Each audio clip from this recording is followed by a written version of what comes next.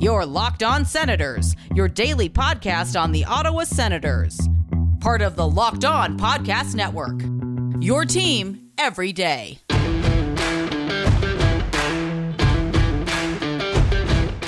I'm Tim Stützle, and you're listening to the Locked On Senators podcast. Welcome inside episode 207 of the Locked On Senators podcast. I'm Ross Levitan in the heart of enemy territory, downtown Toronto, alongside Brandon Pillar up in Collingwood and the Canadian division. Well, the idea was fun while it lasted. At least that's what we think. The situation ongoing, but some new information yesterday just shows that it's not as in stone as you may have thought. One thing we do know is the NHL needs money, and they've agreed on a new revenue stream. We'll tell you what that is, where the Sens could play if they do go south, but also we know a Senator has gone south. Yes, Anthony Duclair signing with a new team. We'll tell you who that is, and then get back to our organizational value rankings. The countdown continues and more. This is the Locked On Senators podcast, your team every day.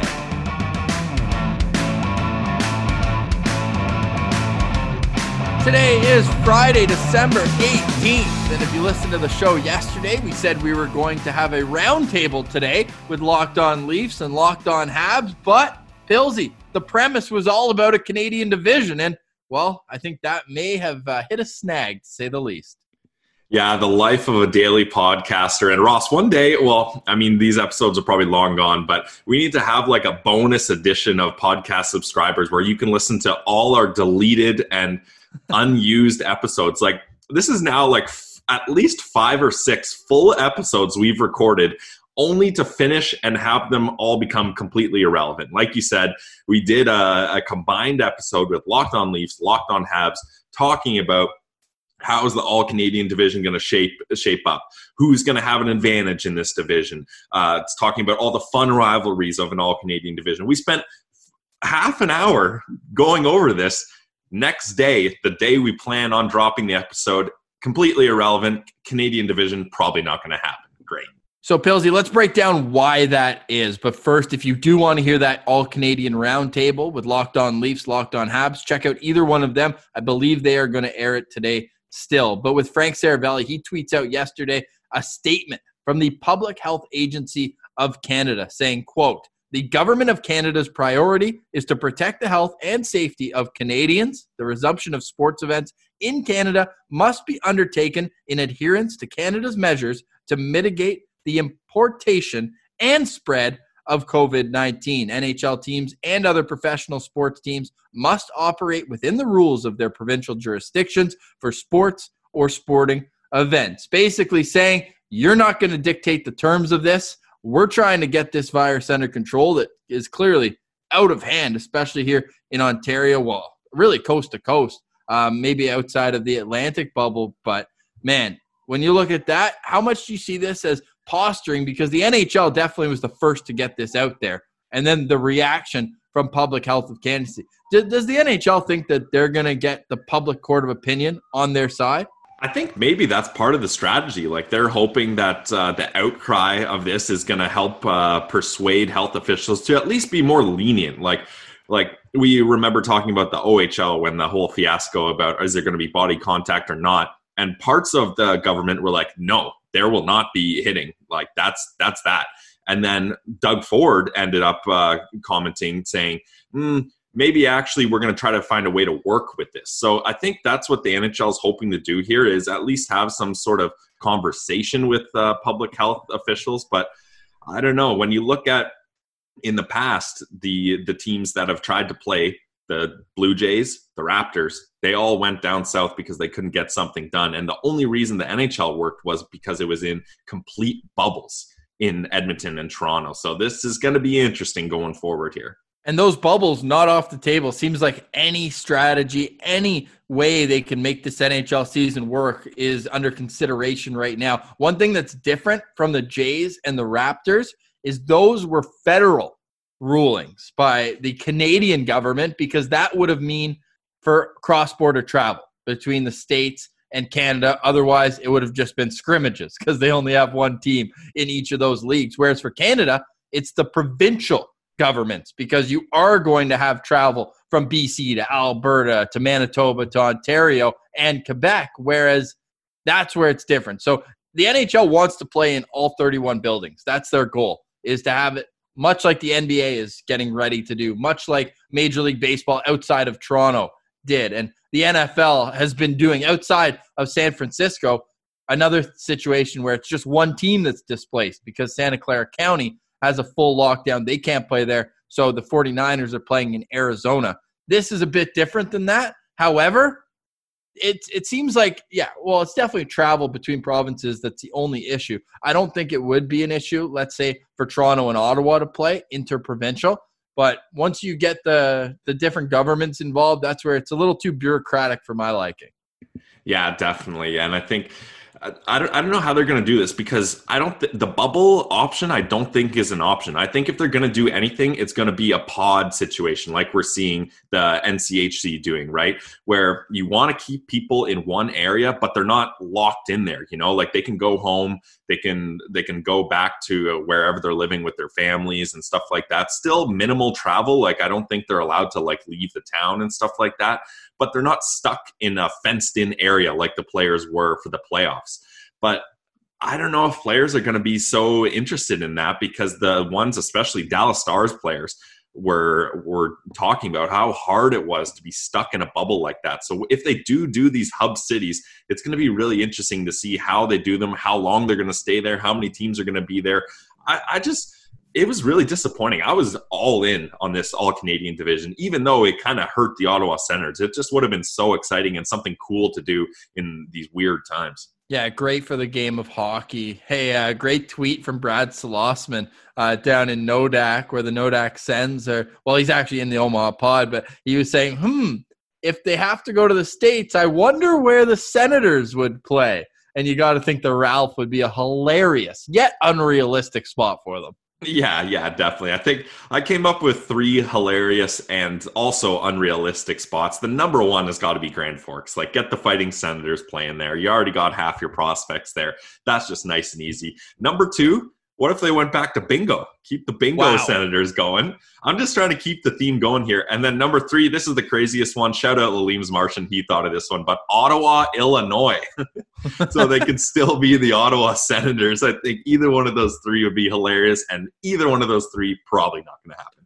Wherever they do play, one thing is nearly certain, and that's new advertising. It sounds like the Sports Business Journal reporting yesterday, it's all but certain, maybe voted on as soon as today, as we're recording here on Friday, December 18th, that there's going to be some helmet ads. And I think that we discussed this maybe a week or so ago, and I likened it very closely to having numbers on the front of the helmet. It was jarring at first, but I honestly don't have a problem with this at all. We had some great answers at Sens Central on Twitter. We put it out. What would be a funny yet appropriately realistic? And Tim Turkiff, he had the best answer going. Please not Uber.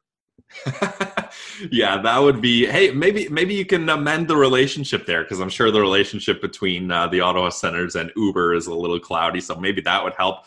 But I think the 2 clear favorites have got to be Timmy's and Canadian Tire, right? I think with these helmet ads, it's not going to be too jarring. Like you said, it's going to be tasteful. And I think there's 2 things you want to try to hit on here. You want to try to find a company that kind of reflects the area and the culture of the team.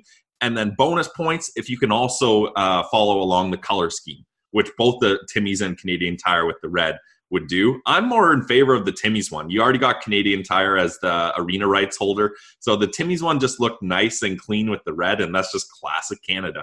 For me, the only problem with the Canadian Tire one, do you remember some teams in minor hockey, they would have a yield or a stop sign on the back? On the back? So, yeah.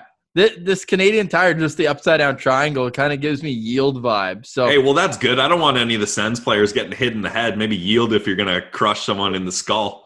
Yeah, hey, you make a good point there. I can't argue it. I would say a local company would be great, because that kind of promotes this whole supporting small businesses, although they're going to have to pay for the sponsorship ultimately. There's the issue. So that does create a bit of a problem. I would love it to also have to do with the team. And I found it kind of a missed opportunity in the NBA. Why aren't the Charlotte Hornets, why don't they have Raid on their on their jersey, like that sort of thing. What are you saying? The Liberal Party should sponsor the Sens? No, how about Trojan condoms? Because you already have the same helmet.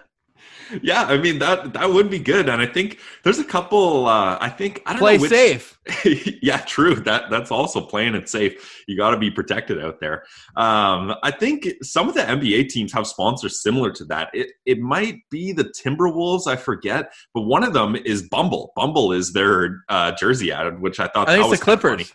Clippers, okay, yeah. So look, that's an option.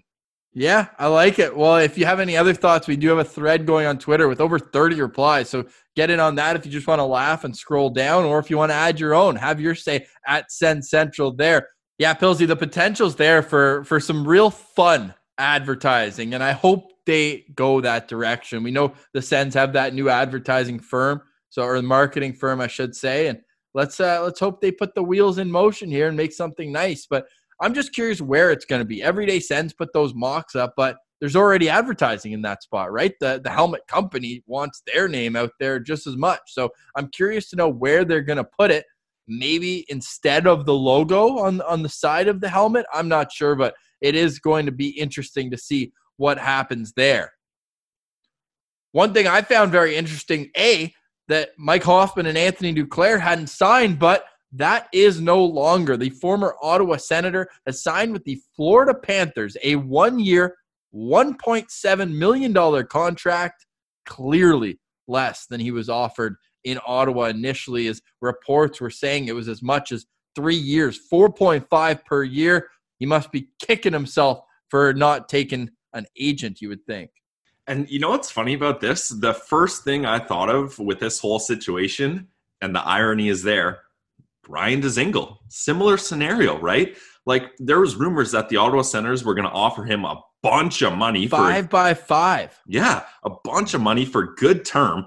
He says, "No, I can do better on my own. I'll do better in free agency." Waits it out.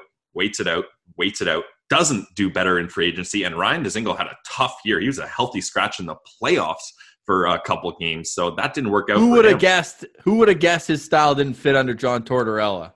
Yeah. Well, that was with the Blue Jackets. But then when he signed with the Hurricanes even, he was a healthy scratch in the playoffs and a healthy scratch throughout the season. Right, but he didn't do himself any favors with his value once Ottawa ultimately traded him for Anthony Duclair and a pair of second-rounders. Yeah, exactly. But I think, look, we're not here to mock Anthony Duclair for his decision. I think it's clear that he probably made the wrong decision in hindsight. I think experts and people around the league could have told you that for months at a time, that now is the time especially that you should have an agent working for you. But this is still a good opportunity for Anthony Duclair. I mean, 1.7, that was pretty much the same contract the Sens gave him, right around that same area. So he got a $50,000 raise. Yeah, okay. Hey, not many people getting raised during a pandemic, so exactly, not bad. And tax-free.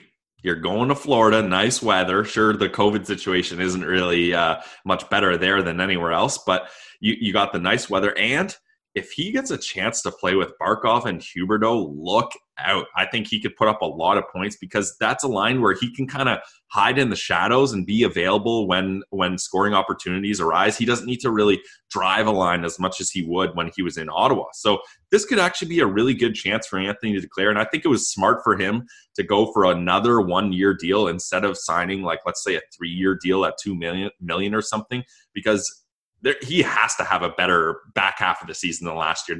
He might have had the worst back half of a season in the entire league last year. Right from the All-Star, ever since he was named to the All-Star game, he went the last 29 games of last season. He scored 2 goals, both empty netters. So he hasn't scored in a goalie in 30 games that he's played. So, I mean, that to me says a lot. Like, we know goal scorers are streaky, but he's more of like a dynamic offensive player. I wouldn't just call him just a pure goal scorer. He attacks with speed. He gets in on the forecheck. He can do a lot of things, but man, the inconsistency is always there. I'll recall Craig Button on Leafs Lunch during the start of this offseason when he hadn't signed in that first wave in the first 2 weeks. He said the only thing consistent about Anthony Duclair's game is inconsistency.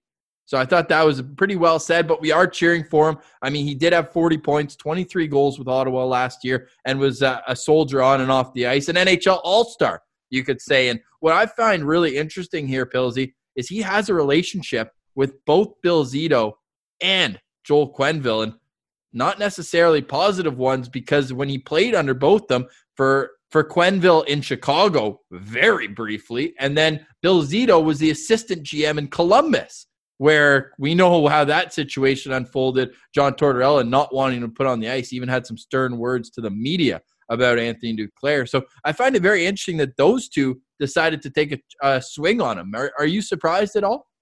A little bit surprised, but also, man, desperate times call for desperate measures. If you're the Florida Panthers, you lost Mike Hoffman and Evgeny Dadonov. That's 60 goals basically out of your lineup, and they didn't really have a choice. And if you're looking at this from the Senators' perspective, Dadonov for Duclair 1-for-1, and we get 2 extra years of Dadonov, I'll take that all day. We're like we keep saying, we're cheering for Duclair. This is a 25-year-old who's already played for the New York Rangers, the Arizona Coyotes, the Chicago Blackhawks, the Columbus Blue Jackets, the Ottawa Senators, and the Florida Panthers. Who's he competing for that spot in the top 6 role there? Grigory Denisenko. And thanks to our friends at betonline.ag, Grigory Denisenko, 3rd highest Calder Trophy odds. So you got to think they believe he has a chance to get to that spot. Let's get into some lines, because the Senators just disrespected. We got to talk to our friends over at BetOnline. Get some better odds for the boys here. This is kind of embarrassing. Let's start with the Jack Adams, or we'll save the Jack Adams. That's the juiciest, I believe. But since we're on the Calder with Grigory Denisenko, what do you find more appalling? The fact that not one, but the 2 biggest favorites are both New York Rangers, or the fact that Quinton Byfield is plus 1,000 and that Tim Stützle is plus 2,000? Well, it's, first of all, congrats to the Rangers. Like, this team is going to be an absolute dynasty coming forward here. Lafreniere and Shesterkin are the top 2. If their ball didn't knock out the Leafs one, I would hate on them so much, but I give them a pass because of that draft lottery. No, I'm excited about the Rangers. Like, this is a team, this is one of those scenarios where when the Rangers are doing better, the entire league is doing better. That's well, how about Sorokin coming for the Islanders too? Another like Shesterkin 2.0. That's going to create an amazing rivalry coming forward. Exactly. That's what you want to see. Like, this is a major market. You're talking Madison Square Garden. The lights are on. You want this team to be good. So I don't have a problem with that. And they're not in our division, so that's fine. I think when you're talking about Byfield and Stützle, I don't know if I would. I think the odds should actually be greater for those guys, because it's pretty likely right now that neither of them will play in the NHL this season. So I don't know if I'm touching either of those bets, to be honest. Yeah, maybe wait until Stützle does sign an entry-level deal. I still believe it's going to happen sooner rather than later. I think within 24 hours after there's a firm announcement and schedule out, you could see it while he's at the World Juniors that he signs that ticket. But that's neither here nor there, because it's a hypothetical. Well, aren't these all? But let's get to the Jack Adams. The favorite is Barry Trotz. No surprise. This guy has just won everywhere he's gone, with that Stanley Cup complimenting him in 2018, but really taking this ragtag Islanders team on a couple good runs and really not being a surprise anymore. Now you just know the Islanders are a great team. However, DJ Smith ranks 31st out of 31 coaches. He has the longest odds, tied with a few other guys, but plus 5,000 on betonline.ag. Is that something you're going to sprinkle a couple shekels on? I've already sprinkled a couple shekels on that, because DJ Smith is such a good head coach. Like, when he was initially announced as the head coach, a lot of us were disappointed just because he was the least known name on there. And he's a guy coming from Toronto. That's kind of an exclamation point. Yeah, that usually rubs people the wrong way. But, man, talk to anyone inside hockey circles. Jamie McLennan, that's a good example. We talked to him. He's in between the benches for most of the games. He's a big DJ Smith fan. If you didn't listen to that interview with Noodles, go back and listen to that. At plus 5,000, like, the Jack Adams is one of those awards where I'm actually looking at teams like I wouldn't be looking at cup contending teams to win the Jack Adams. You're looking at a team that's going to, like you said, the ragtag kind of teams where a coach really brings this all together. I think that works out perfectly for DJ Smith to have at least a chance at this Jack Adams. Like plus 5,000, the odds are worth it to at least sprinkle a couple bucks on there and see what happens. So that's what I did. If DJ Smith has any chance at the Jack Adams, it means Ottawa would be in playoff contention. And that would mean they would have a better than 10,000 to 1 odds to win the Stanley Cup. That, again, is dead last with the... No, the Red Wings are the Red Wings are even worse? 15,000. Wow. All right. Shout out the Red Wings holding up the rear end there, but Ottawa not doing too much better. 10,001. And let's put that in perspective. On betonline.ag, the Colorado Avalanche plus 700. So long shot, maybe? Hey, but this is another scenario where you have to put at least $1 or something, because if I'm not saying this is likely, but if things happen and the times we live in, crazy things can happen. If the Sens made a run and you didn't put a little bit of money on them to win at plus 10,000, you'd be kicking yourself. So you got to do that out of just so in hindsight you're not upset with yourself there. Yeah, I'm doing it as we speak, putting $5, and you can too. Just go to betonline.ag and stay tuned if you missed it yesterday. This is our official betting home here on the Locked On Podcast Network with promo codes coming soon as well. Pilsy, let's get back to our organizational value rankings. And again, if you missed yesterday's show, we're counting all the way down from 63. Well, we had a couple honorable mentions, but yesterday we had our first group, which included Nikita Zaitsev, which included Cole Reinhardt, and it included Eric Engstrand. And now we move to next on our list. Coming in at number 58, it's Michael Haley. How would you summarize his last season? First off, I want to say when this deal was announced, I actually liked it. I think a lot of people this was the fourth kind of tough, big guy the Senators brought in. And a couple people are just like, oh my God, what are we doing here? Another tough guy. But the key here is the AHL money. It's very clear to Haley and to the Senators organization that he's most valued as a player in the AHL. They give him $200,000 in minor league money versus $700,000 in NHL money. So it's clear what his role is. And last season, he played 22 games with the Rangers, so in and out of the lineup, hanging out in the press box a lot. 1 goal, 50 penalty minutes. He had 7 fights, according to hockeyfights.com. I watched a bunch of them, including he went up against his teammate, Austin Watson. That was kind of a quick one. Patrick Maroon, which he actually kind of knocked him out. He had a really good haymaker that brought him down. Ross Johnson. The thing with Michael Haley that I like a lot is he, in every single fight I've watched, he is undersized massively, and that doesn't affect his confidence. And he's a lot older than a lot of these guys. Like, he's got years on him. So I like that he's going to play in Belleville. You know, maybe his hockey skills won't get as lit up down there. He's going to be in a fourth line role protecting these investments. So I think this is actually a decent signing. However, he's not somebody who you expect to see in the Ottawa lineup, hence his spot down low. And like I mentioned, if you hadn't listened to yesterday's show, the way we're doing this is like trade value on Chell, basically. So that's why Nikita Zaitsev is holding up the bottom, because 4 years, $4.5 million. We're putting out a thread on Twitter if you want to follow this entire countdown as we put them out. But when it comes to Michael Haley, my expectation for him is just what you said. Go down in Belleville, play every game. I would expect him to, at least. Like, he can go in and out, but there's a fourth line role for him down there. And let's put it in perspective. When he played, he's a point per game player in his last 3 years in the AHL. 2 games, 2 points. But hey, he's a guy who has been playing only in the NHL outside of those 2 games for the last 5 years. So he brings that sort of experience, and he brings games played in the NHL, 270 NHL games in his career. And he's only 2 years removed, Pilsy. He was 11 games in the lineup when San Jose had that run to the West Final.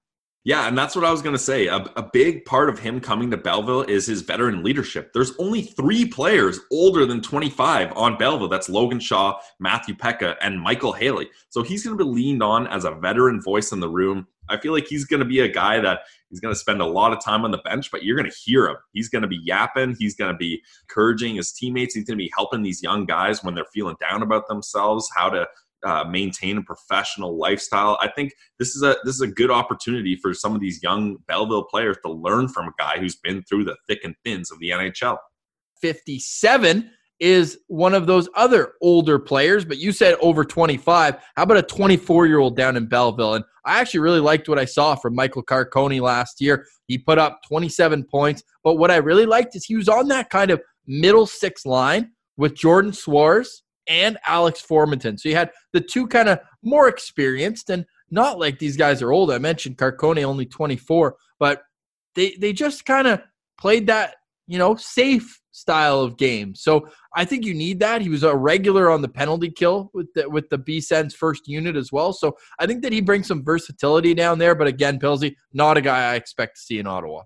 Yeah, exactly. And that's just the thing here. Like, I think people overlook when they're looking at Belleville, they're just like prospects, draft picks, young guys. Like that's what Belleville's for. But you need to shelter these guys and have some solid players around them. And guys that, like you said, it's very likely Michael Carcone is not going to get a chance in the NHL, but he's here supporting these young prospects. He's the guy that's blocking shots. He's making that first transition pass to get it to Formenton so that he can have a breakaway. You need guys like that are comfortable and can play a good, safe game in Belleville, because otherwise it's too many chefs, not enough cooks. You know what I mean? Like, you need to have some guys that are comfortable with just supporting other players. And I think Michael Carcone did a really good job of that. Yeah, very well put. I like that. And he plays both left side, right side. He's a left-hand shot, but again, adds versatility to a Belleville team. So I see him as, again, a middle six guy down there. He can play in top six if you need it, if you have call-ups, if whatever the situation is with COVID, I'm putting aside. I'm saying if it's a normal AHL, NHL split, he can, like I said, he can play top six, or he's okay if he plays 10 minutes down in Belleville. So it'll be interesting to watch Carcone, who was kind of a throw-in in which trade did he come over? It was one with the Leafs. Was that the CC trade? I think so. Yeah. Yeah, I think so as well. So hey, just a throw-in for that, and he's a guy who has won a Calder Cup as well with the Toronto Marlies. Had 10 points in 13 games during their run in 2019. So again, adding that leadership, which you do need in those situations. So Carcone coming in at number 57 as we move to number 56, a little known defenseman, Jonathan Asperot. I mean, he kind of flies under the radar, but that's just how he plays as well. He's a younger guy than maybe some give him credit for, kind of getting lost with all the left-hand D in the system, but he has already proven in his first year in Belleville, he's a serviceable player, like 16 points, plus 14, and really was just a steady presence. He was paired sometimes with Hubert Labrie, and I thought that they did a great job shutting down other teams' top six. Yeah, so did I. Solid AHL defenseman. And the Sens, they obviously liked what they saw from him. They gave him an entry-level contract, which, again, a lot of people on Twitter were like, what are you doing signing this guy? But you need guys like this available. Like last undrafted, year, too. Yep, undrafted. They actually had been scouting him for quite a while. He was at Dev Camp in 2018. So they knew about him. They knew what was going on. And this is the kind of guy, like the Belleville Senators, their defense rotation last year was crazy. Like you had ECHL call-ups. Guys told you to get your gear at one point. You almost got in a game. Hey, I did wear Christian Yaros's old practice skates when I was bombing around there in the Belly mascot costume. So maybe I could have laced up there. Yeah, you need defensemen who can, and I hate to say this, but just be there, be ready. You can play them in good roles. They're solid guys, and he was a plus 14, Ross, in 44 games. Like, say what you want, but that is pretty consistent, and that's solid. It earned a 3-year contract too, so he's not going anywhere. Expect to see more of Jonathan Asperot going forward. And like we were saying though, the left shot, yes, there's a log jam in the organization, but this guy is making near league minimum, and he is providing some capable help on the back end. So could we see him maybe a little bit in the East Coast League over the years? Maybe. But I actually really like what I saw consistently from him in Belleville last season. So hopefully that trajectory continues upwards. A guy who I think we're a little higher on than most. Do you think he could scratch and claw, as I talk about a former Moncton Wildcat, up to the NHL level? I think if we saw him at the NHL level, that would be a scenario where you got an Andreas Englund situation. Yeah, exactly. You've got an NHL defenseman who's going to be out, let's say, a week, maybe a week and a half. You don't want to bring a Brannstrom up. You don't want to bring a Jaros, Lajoie, Thompson. You don't want to bring those guys up quickly just to send them back down. So he's going to be a guy that can come up there. If he has to be in the press box just to be available, that's fine. If he's got to play 5 to 10 minutes on a bottom pair for 3 games, that's fine. No one's going to pick him up on waivers probably. So I think that's the kind of move where you need to have extra guys like aces up your sleeve, like Jonathan Aspero here in case of emergency. In case of emergency, break glass and use Jonathan Aspero for a couple games. I love it. I love it. We got 3 more coming for you tomorrow as we work our way up the value chart. We also have our always exciting Sens Central Citizen. And hey, you never know. Maybe something will come out of the NHLPA's call later today, but it is worth noting LeBrun tweeting out just now that the NHL does not have a call scheduled today, so why would they? There's no pressing matters that they got to figure out, right? Yeah, well, we've got pressing matters, and that's this organizational list. Let's recap from the bottom. So 2 honorable mentions to Marian Gaborik and Anders Nielsen. Then 61, Nikita Zaitsev coming in at number 60. Cole Reinhardt, Eric Engstrand at 59. Michael Haley at 58. Michael Carcone at 57. And then Jonathan Asperot at 56. Plenty more to get to number 1, which we are hoping comes out the day before the Sens start the regular season. Stay tuned to the Locked On Senators podcast. It's your daily home for Ottawa and Belleville Senators content. You can subscribe wherever you get your podcasts and follow us on Twitter too at Sens Central. For today, we say goodbye. Enjoy the start to your weekend. We'll be back on Saturday. For Brandon Pillar, I'm Ross Levitan. This has been the Locked On Senators podcast, your team every day.